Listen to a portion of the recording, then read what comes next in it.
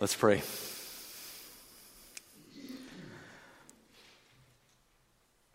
Father in heaven, we just sang, "Break thou the bread of life."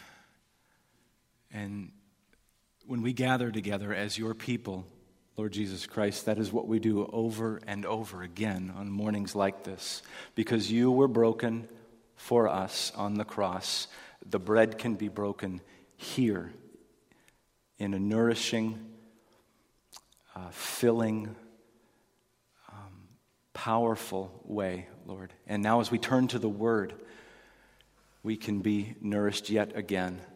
But if you don't come and break the bread of life by the power of your Holy Spirit, we are adrift. So I pray that you would come, for my aim is to preach the gospel by expounding the Bible to the people that you have given me to love.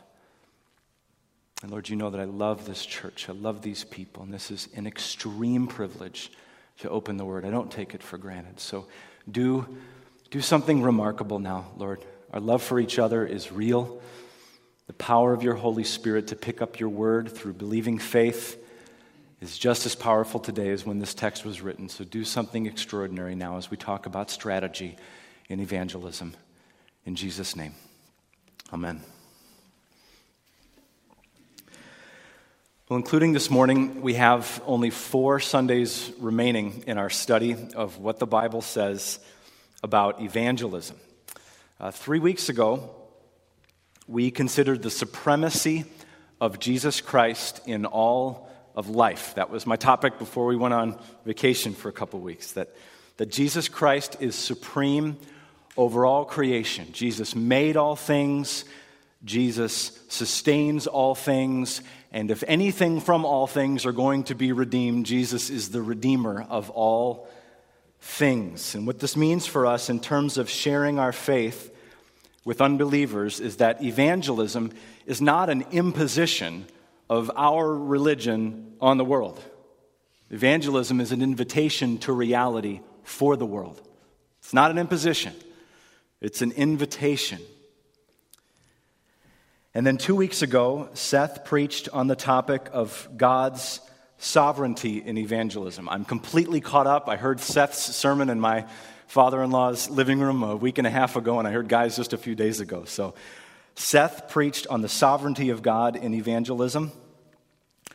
His point was Paul's point in 2 Corinthians 2, where Paul says that God spreads the fragrance of the knowledge of his Son through us everywhere we go. And that fragrance for some is really good, really good. And for others, it's the exact opposite. Same message, same messenger, but it smells like death. God is sovereign in evangelism. God draws people to Christ. As we're going to see today, God opens doors that we cannot open, nor can people themselves.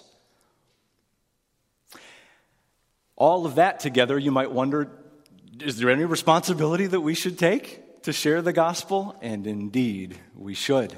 It's undeniable. Guy's text last week was plain as day from Romans 10. I thought it was so helpful the way that Guy put it as well, that although salvation at the end of the day is of the Lord, we are participants. We're participants in a chain of saving grace that must never be broken.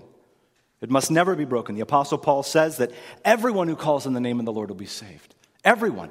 But how will they call on him in whom they have not believed? How will they believe in him of whom they've never heard? And how will they hear without someone preaching? And how will we preach unless we are sent and unless we send each other with the good news? And that brings us to our text this morning. Let's say that you're tracking at this level in our sermon series. Let's say, okay, I believe that evangelism's not an imposition of my religion on the world. It's an invitation to reality for the world. I believe that God is sovereign, but I do believe that we are responsible. So the next question might be just, okay, how do we actually do it? Like when you roll up your sleeves and when it comes right down to it and you're rubbing shoulders with a lost person, what does that look like? Does the New Testament give us any pointers in this direction? Wouldn't an approach be nice? A New Testament tactic? Something practical that we could walk away with to implement this week, tomorrow morning, this afternoon? I think that's what we have. The application is incredibly important here, and I think in Colossians 4 we have that. We cannot afford to be slipshod or haphazard as it relates to our strategy in evangelism, because the old adage that's true in so many spheres of life is twice as true for evangelism. If you fail to plan for evangelism, you are planning to fail in evangelism. That's true. You know it's true. If you fail to plan for evangelism, you're planning to fail in evangelism. And Colossians 4, verses 2 through 6 are, I believe, 3 critical steps, and they're outlined by the Apostle Paul, that every one of us can understand and must implement if we are going to lead people to saving faith in Jesus Christ as a church. These steps are doable, and these steps are essential. So I'll give you all 3 steps right now, and then we'll work back through them one at a time as we follow the flow of thought of Paul in these few verses. The gospel is the power of God for the salvation of everyone who believes. So first, get on your knees. Get on your knees. Second, move your feet. Move your feet. And third, open your mouth. Open your mouth. The gospel is the power of God for the salvation of everyone who believes. If you fail to plan for evangelism, you are likely planning to fail in evangelism. So get on your knees, move your feet, open your mouth. Almost 8 years ago, I had the chance to open this text for this congregation in the late fall of 2005, and the sermon was prayer, care, share. It's very similar to that. Very similar to that. So first point, get on your knees. Colossians 4, 2-4, the Apostle Paul writes, continue steadfastly in prayer, being watchful in it with thanksgiving. At the same time, pray also for us, that God may open to us a door for the word, to declare the mystery of a Christ, on account of which I am in prison, that I may make it clear, which is how I ought to speak.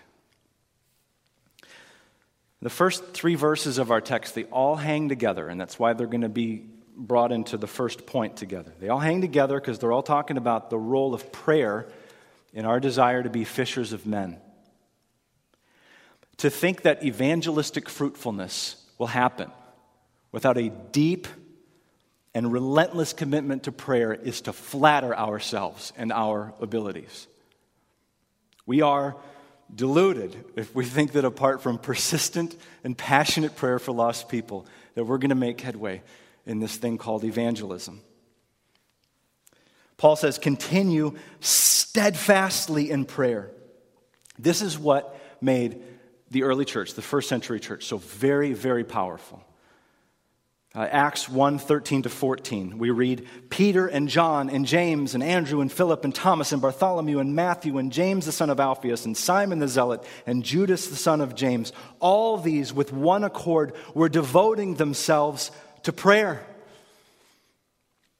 Colossians 2:42, and they devoted themselves to the prayers. It's plural there. Prayers. Acts 6:4, the apostles say, we will devote ourselves to prayer. Romans 12:12, Paul says, be constant in prayer. Philippians 4:6, don't be anxious about anything, but in everything, by prayer and supplication with thanksgiving, let your requests be made known to God. 1 Thessalonians 5:17, pray without ceasing.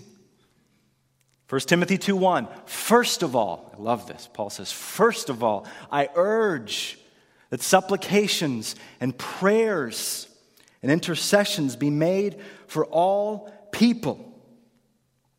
So the first century church was, in point of fact, an evangelistically intense and evangelistically fruitful people. And I think an enormous part of their missional effectiveness can be chalked up to their devotion to prayer. I'm confident of it. Their power as witnesses for Christ came primarily, if not maybe first, through prayer. There were other things at work too.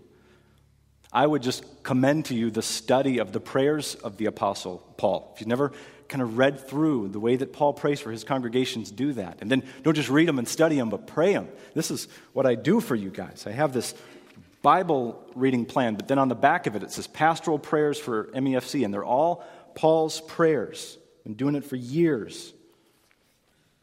They're good prayers. One example is Romans 10, verse 1.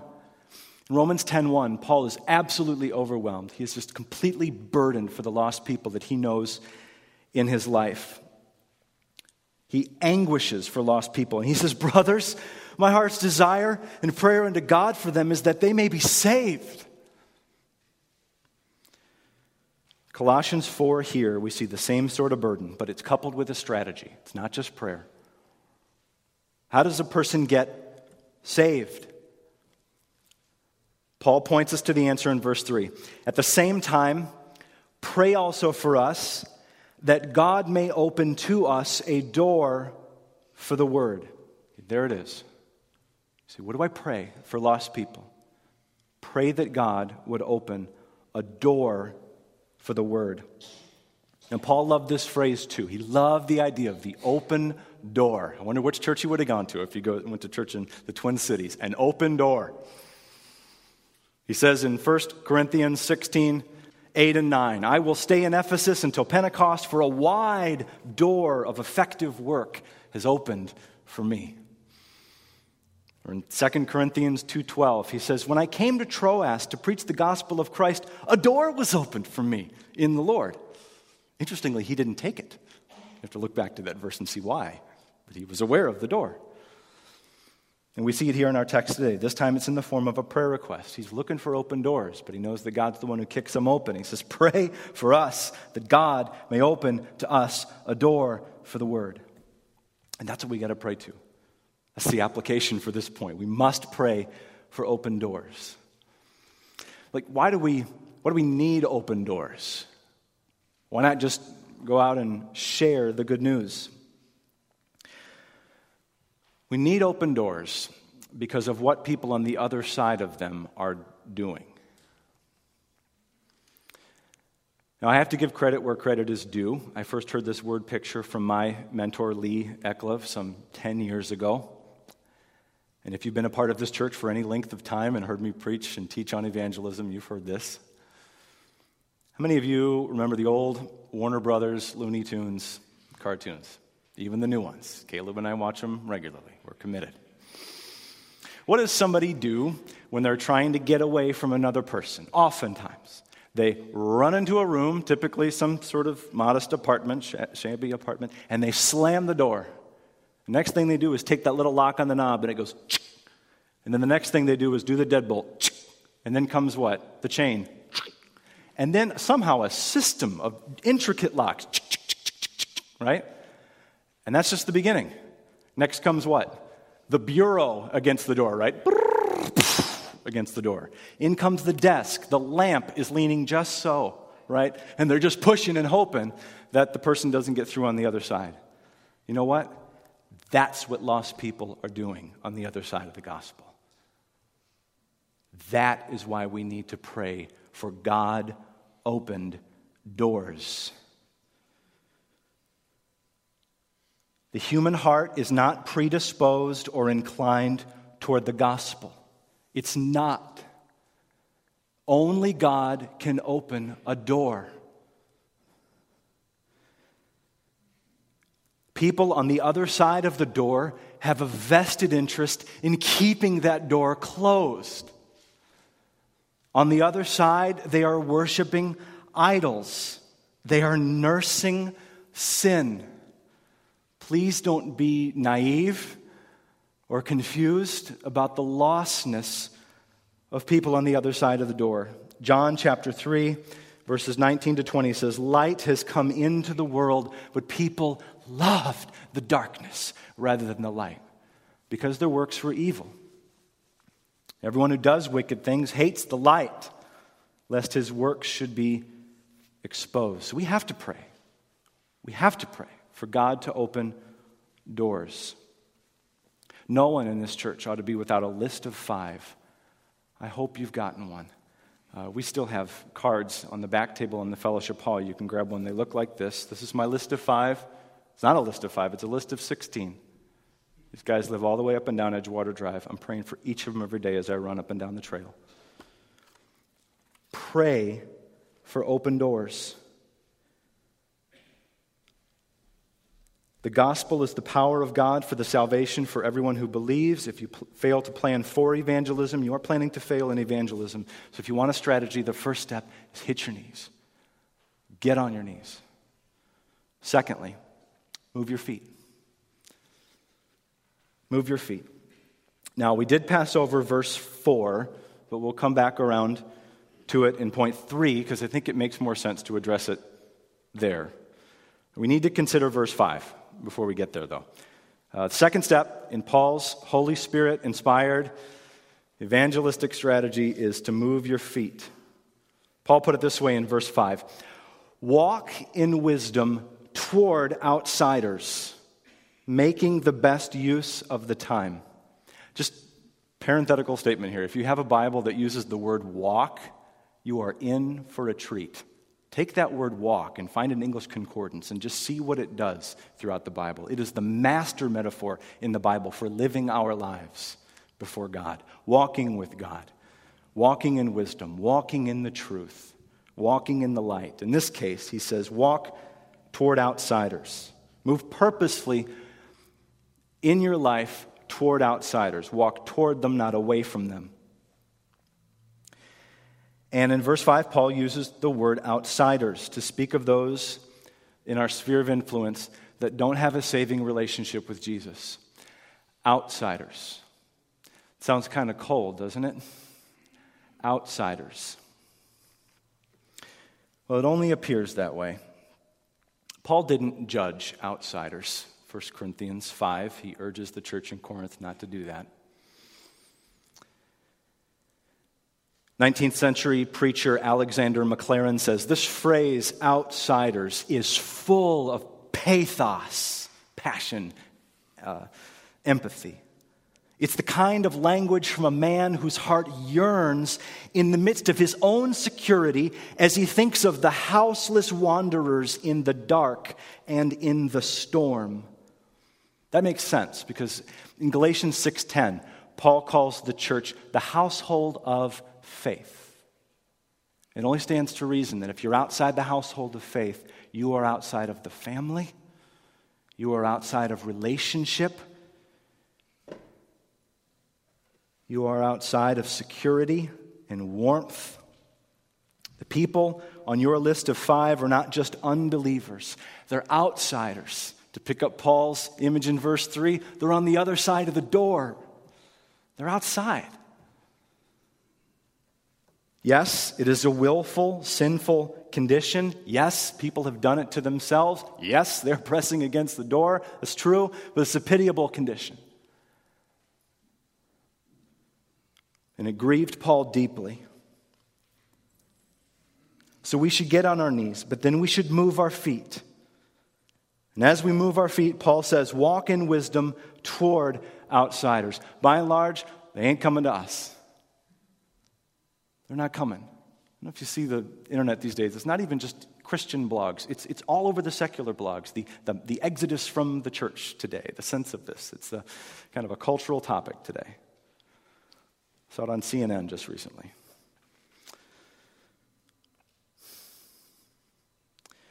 Walk in wisdom toward outsiders. The posture that Paul is painting here is not attractional, not waiting for people to come to him. It's missional. He's going to them. And as we do, pray for open doors that we might declare the mystery of Christ. Paul says, the Bible says that we can count on God to open some of those doors. It's implicit here in verse 5, that God will create evangelistic opportunity. I think the open door is implied in verse 5. God does open doors. I've been nourished by Isaiah 59:1 just the last couple days where the prophet says, behold, the Lord's hand is not shortened that it cannot save. His ear is not dull that it cannot hear. Salvation's of the Lord. He hears our prayers for open doors. They please him. He can open doors, and he's strong enough to do it. So walk in wisdom toward outsiders, making the best use of the time. Move your feet. That phrase is so crucial for us. Making the best use of the time. We don't have a lot of time. Not in view of eternity. This life is a breath. This life is a vapor. So verse 5 here, it says, make the best use of it. One commentator I read paraphrased by saying, exploit the time. Use it to the full. Snap up every opportunity that comes. This relates back to what something Paul said in verse 2. Continue steadfastly in prayer, being watchful in it. If you were at our CMO this past weekend, Dan Moose hit that. Pray for lost people, eyes wide open, expecting that God's on the move. And He is. He is. Being watchful in it. It's so crucial for us. Pray with eyes wide open, get on your knees, but be watchful, be expectant, and move your feet. Don't walk away from opportunities with unbelievers. Walk toward them. Create them. And if God opens to you a door for the word, redeem the time. And my wife is so good at this. You have to know this. Melissa helps our family to connect with lost people. Her network with outsiders is vast. From the neighborhood to the school, serving in the broader community, connecting with coaches and parents of kids that do extracurriculars with ours. Just yesterday, we spent the entire afternoon on the lake with a dear family on the other side of the door, talking about spiritual things, floating on the bay. But without her intentionality and planning, it doesn't happen. How easy it is not to connect with the lost.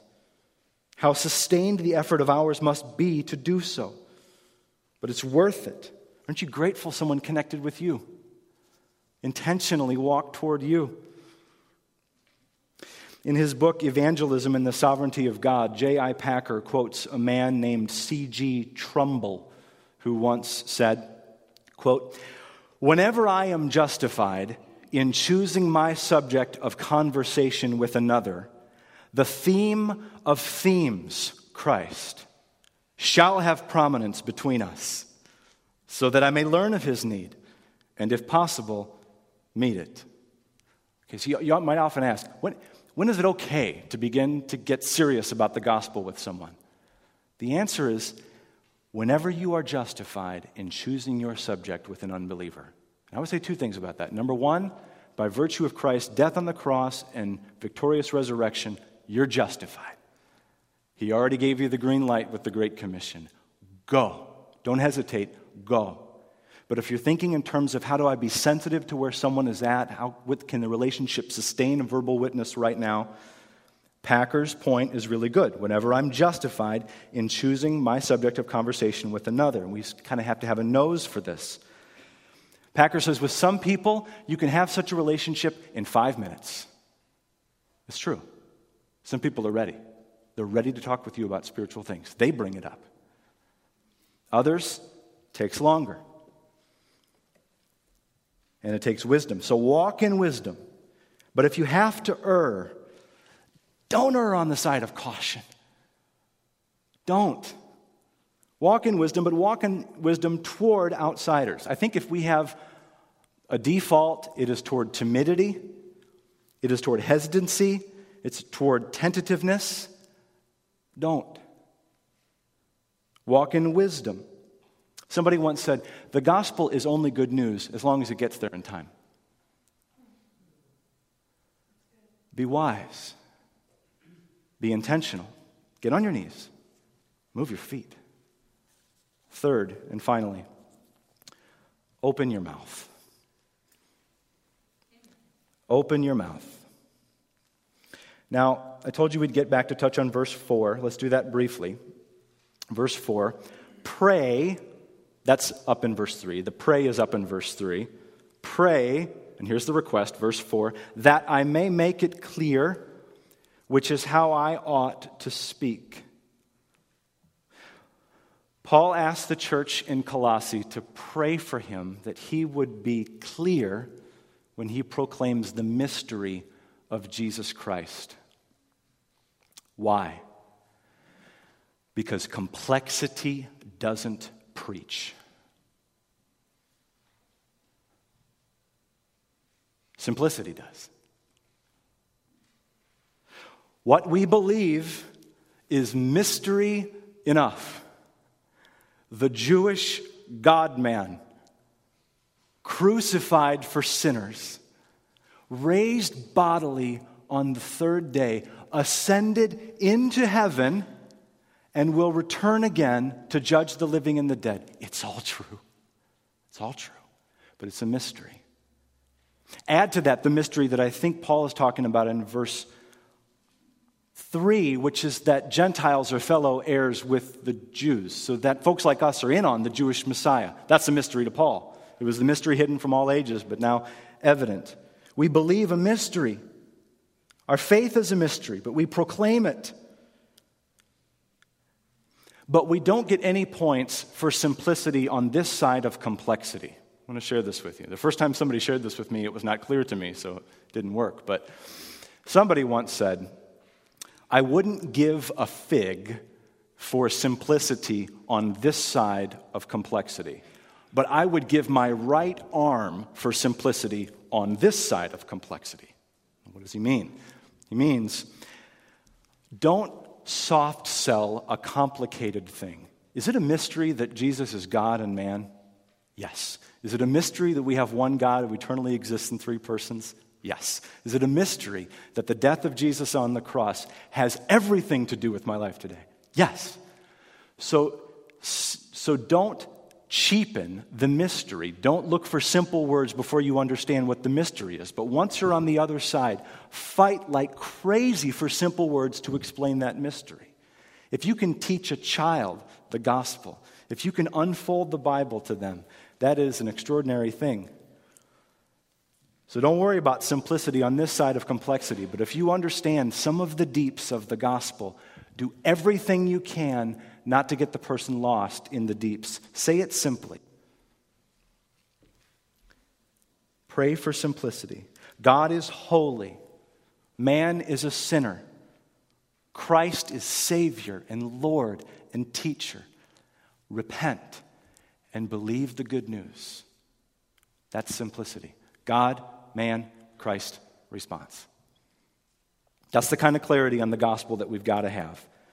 That's the matter. That's the content of the gospel. And if you're listening to me and understanding this for the first time, I invite you to come. You don't have to know any more than that. The greatness and holiness of God, you're made in God's image, but you are separated from Him by your sins. You deserve everlasting punishment for your sins. Jesus bore your punishment on the cross. He suffered for you. He was crucified and died and buried for you. He's alive today. On the third day, He rose again. And if you want to be at peace with your Creator, if you want to know unspeakable joy and be set on the mission to follow Him and help others follow Him, turn from your sins today. Put your faith in Jesus Christ today. If you wonder, I wonder why He's saying this when I came today, because I'm talking to you. Turn from your sins. Put your faith in Jesus Christ. Now, the last element we need to look at here is found in verse 6. It also has to do with opening our mouths. Verse 6. Let your speech always be gracious, seasoned with salt, so that you may know how to answer each person. Now, a little bit underneath the English here. In the original language here, the words so that are not there. I examined all the English translations on this, and I could only find one that didn't put the words so that. Because it looks like to me that somehow the graciousness of our speech contributes to the ability to our understand how to answer people. And I don't think exactly that's the connection that Paul's making. The "so that" isn't there in the Greek, and so this would be my translation for what it's worth of verse 6. You ought to know how to answer each person. And capital H, how? You ought to know how to answer each person. And can you say the truths about God and us and Jesus and repent and believe? That's great. But do you know how? Do you know with what flavor? Paul here is referring not just to the content of our speech, but to the intent of it. Not just the matter of evangelism, but the manner of it. Jesus tells us in Matthew 5:13 that we are the salt of the earth. You have to be careful with salt, but if we're the salt of the earth, our speech should have some savor to it. It should be tasty. Scholars tell us that when Paul speaks of salty speech here, he's talking about savory, tasty, judiciously chosen words. Winsome, interesting, undeniable language coming from you. Not just content, tone. People taste it, and they like it.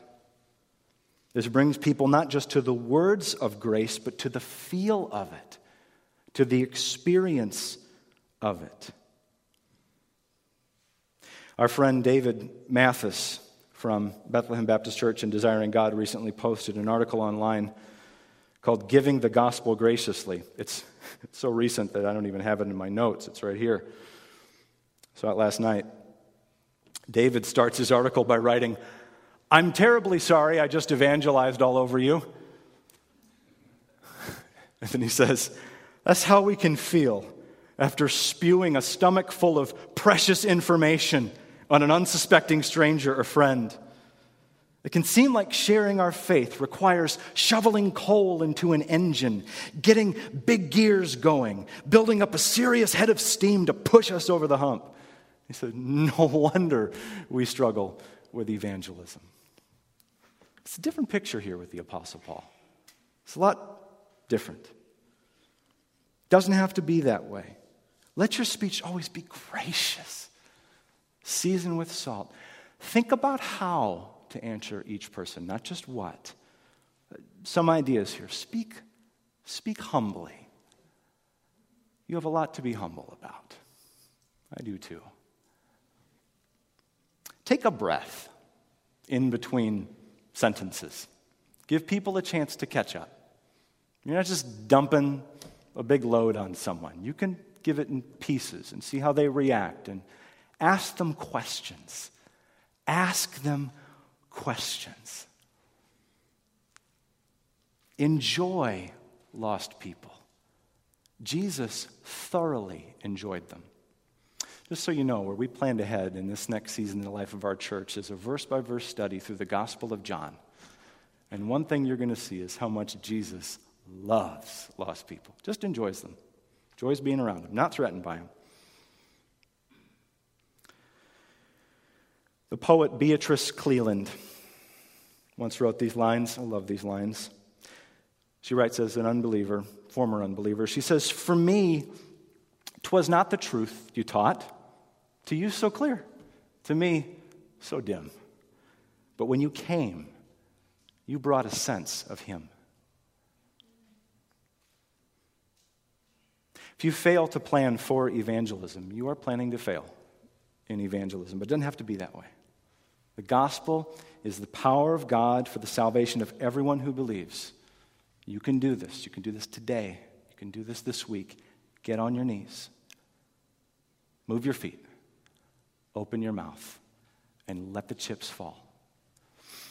Next week, we're going to take a look at the important topic of evangelism and the fear of man. You won't want to miss it. Let's pray. Father, the Bible is complex. It really is. But I thank you for the simplicity of the words. This is not hard to understand. Prayer, care, share. Get on our knees, move our feet, walk toward lost people, open up our mouths, see what happens, roll the dice. Lord, please, please make us a church that follows you first, Lord Jesus.